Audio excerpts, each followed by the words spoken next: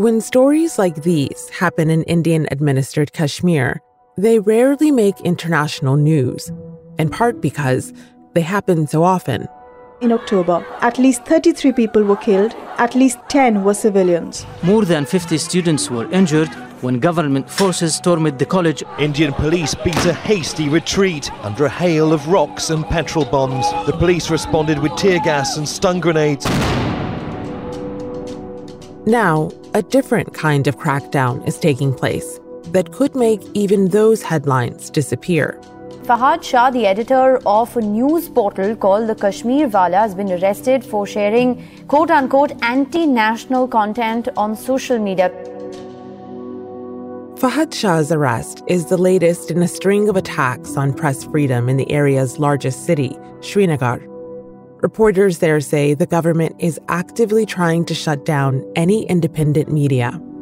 And if journalists lose the ability to report from Indian-administered Kashmir, a region that's already extremely isolated and tense, there could be serious repercussions for everyone who lives there. I'm Malika Bilal, and this is The Take.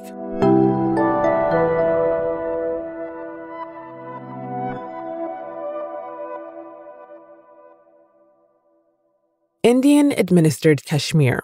It's a mouthful, but that's the wording we use because of the complicated politics in the region. Kashmir is a disputed territory. Both India and Pakistan claim it as their own. They've fought 2 wars over the region since they were both founded in 1947. But Kashmir's borders have largely stayed the same. Pakistan controls the northwestern portion of Kashmir and India the south. But even in times of relative peace, people live in fear. Army trucks and soldiers patrol nearly every street in Srinagar. There are frequent clashes between separatists and Indian security forces, and civilians are often caught in the middle. That leads to more protests and more violence and more curfews. But the recent crackdown on the press is relatively new. I sat down with my colleague there to talk about it. My name is Rifat Farid. I'm a journalist based in Kashmir, and I have been in journalism from past 9 years. So I know that it must have been a hard few years to be a journalist in Kashmir, especially over these past few days because of the arrest of journalist Fahad Shah. How are you doing? I think these times are very distressing for all the journalists. When something happens to your colleague or your friend, you automatically imagine yourself there in their shoes, and it gets into your mind that maybe next is your best friend or you are the next person. It's just out of control at times. When did things start feeling out of control? Working in Kashmir has always been difficult. Even when I had conversations with very senior journalists who are in the field for 30, 40 years, I have always heard these, horror stories. Sometimes I felt maybe those times were worst and we are in better times. That's how I saw it. But from last 4-5 years, it's become really difficult for journalists to kind of survive in these circumstances. It's not only difficult you report from a conflict zone, but it's difficult mentally, physically, socially, in every aspect you suffer. Rifat told us that recently she's had trouble sleeping. Her blood pressure is higher than normal. She's constantly in fear and has published some stories anonymously because she fears retaliation from the government. In the past year, police have hauled dozens of local journalists in for questioning. And the one space reporters considered a safe haven, the Kashmir Press Club, has been shut down. Rifat says that all started with a policy change that took place during the monsoon season of 2019. The Indian government has scrapped constitutional provisions giving special status to Indian-administered Kashmir. It was arguably the biggest thing to happen in Indian-administered Kashmir in decades. Article 370 is at the heart of why the region joined India in 1947. It allows the regional government to make its own laws, except in finance, defense, foreign affairs, and communications. And it was stripped away quickly, overnight, and under the cover of forced silence. The central government has put parts of Indian-administered Kashmir under security lockdown and has deployed tens of thousands of additional troops. On August 5, 2019, people woke up in Kashmir. There was no news. Our TV cable was shut, phones were shut, internet was shut. There was a complete curfew. But through some TV channels, people came to know that Article 370 was revoked. So it was something very surprising and very shocking to people. So this had been an electoral promise by the Indian Prime Minister Narendra Modi, and he made good on it. Is that right? Yeah. Article 370 constituted a bridge between the state of Jammu and Kashmir and the Indian Union, and doing away with it now opens the doors for an open Palestine-type independence struggle within Kashmir. And so you wake up that morning, and how are you feeling? What feels different? Like you felt like something very special, something very, very sacred, something that everybody held close to their hearts has been taken away.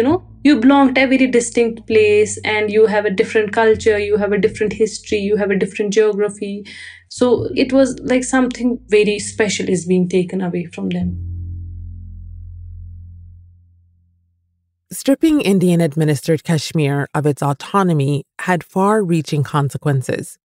It's the only Muslim-majority state in India, and until August 2019, only those who lived there for generations could own land. Modi and his administration said revoking that policy would allow other Indians to move to Kashmir and build businesses there. They said it would spur innovation and development. But many locals feared this was all a ploy to skew its demographics and satisfy the government's Hindu nationalist supporters. The policy change also meant that the national government suddenly had more power over regional matters. And the first thing it did was impose a months-long curfew and internet blackout. In this current age, you can't imagine yourself without internet. You can't imagine yourself without access to information resources. You can't imagine all that. But after Article 370, which was revoked, it was like for months together, journalists did not have internet. The phones did not work. The communications blackout in Kashmir lasted 7 months, the longest internet shutdown in any democracy, according to the internet advocacy group Access Now. The blackout meant journalists had to rely on a government-run internet center to complete and publish their reporting. And Rifat says it wasn't easy to get there. When I go back to 2019, it makes me very emotional that I want to cry over those times.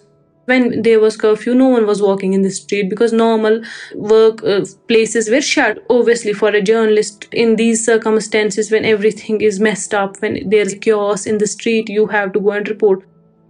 So she braved those empty streets and says it was particularly nerve-wracking as a woman journalist, especially when encounters with security forces felt more or less inevitable.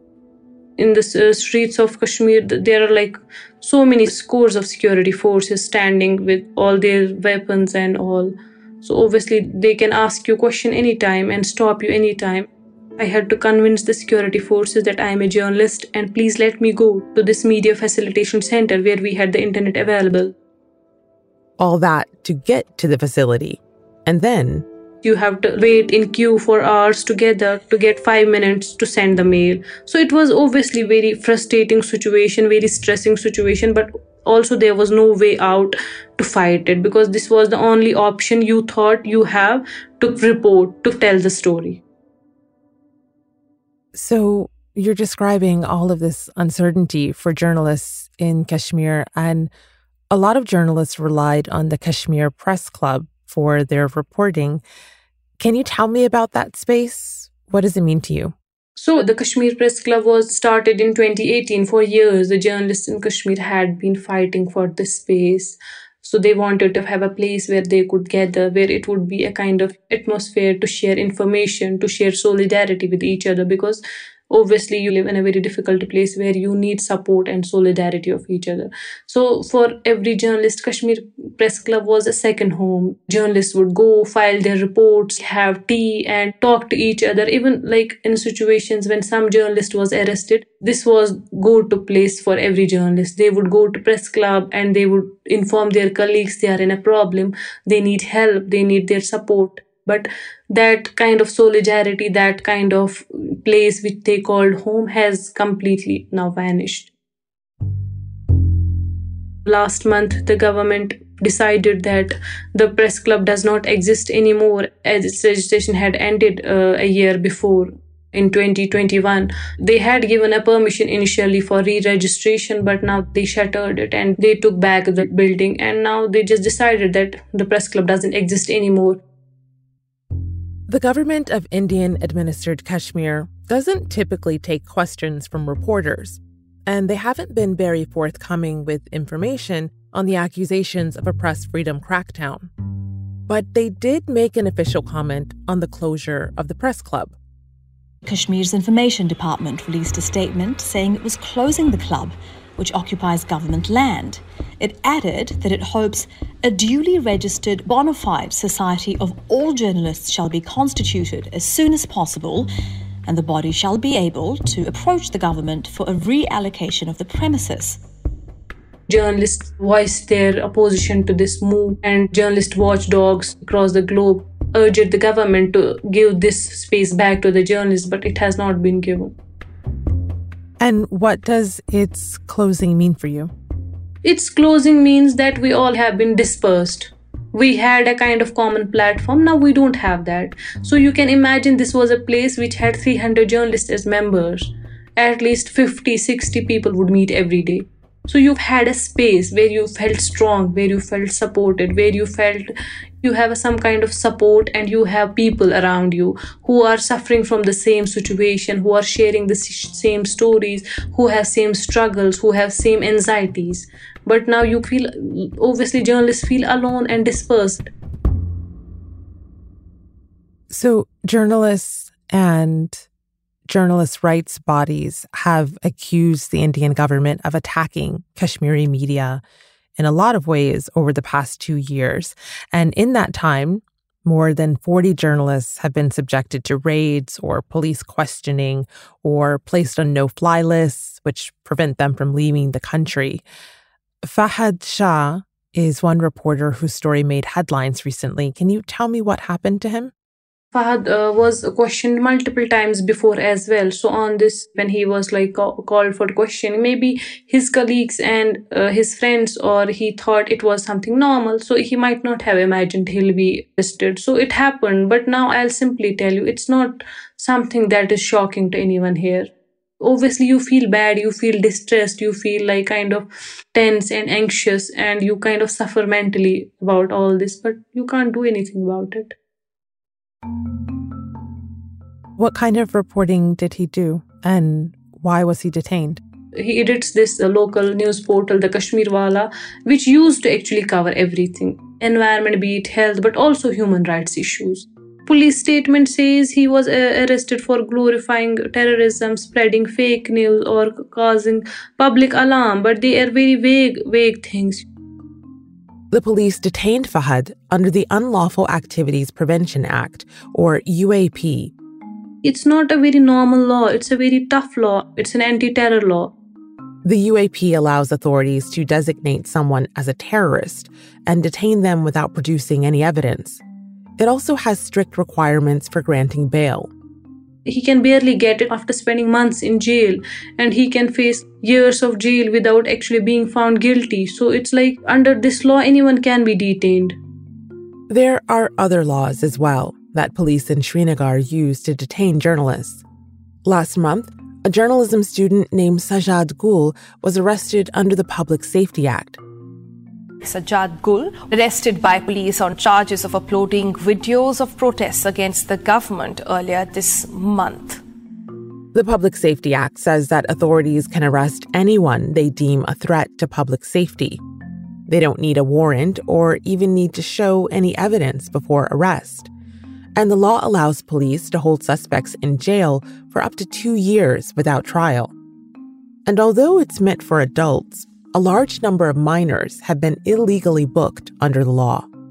There are hundreds of youth who are picked up from small villages of Kashmir under the draconian Public Safety Act and end up languishing in jails across the state for years. There's also the media policy that went into effect in Kashmir in 2020. It's a very vague law that says the government can decide whether any reporting is fake news, and it can then take action against the offending journalists or news organizations. All in all, these laws paint a grim picture of freedom of press in Indian-administered Kashmir. I asked Rifat how she felt about that. Of course, it frightens everybody. It frightens every journalist here, and it's causing a lot of stress. You can see, journalists do a lot of self-censorship because obviously when you are in trouble, it's not just you who are in trouble, your family is in trouble. These things cause alarm in our minds that what should we report, what should we do? And I have conversations with so many friends, they want to leave this profession because, they think it's a lot of stress. It's a lot of anxiety. Sometimes we hide from our families that some journalist has been arrested, but they read from social media, they read from news. Yeah. And they know that person is your friend, that person is your colleague, and he is known to you. So they kind of pressurize you. So it brings another kind of mental stress on a journalist. So do you ever consider switching careers, doing something else? Honestly speaking, whenever anything happens, these things always strike my mind. I always think whether I should switch to some other, profession where there is less mental stress, where I'll be at ease. But I think while these things do come to my mind, while I do discuss them with my close friends or my family, at the end of the day, I reach to conclusion, no, this is not how I want to give up. I want to work as a journalist, and I think I will be a journalist till today and forever. And I think I am supposed to be a storyteller. No matter how much difficult circumstances there would be, we have to keep on telling the story.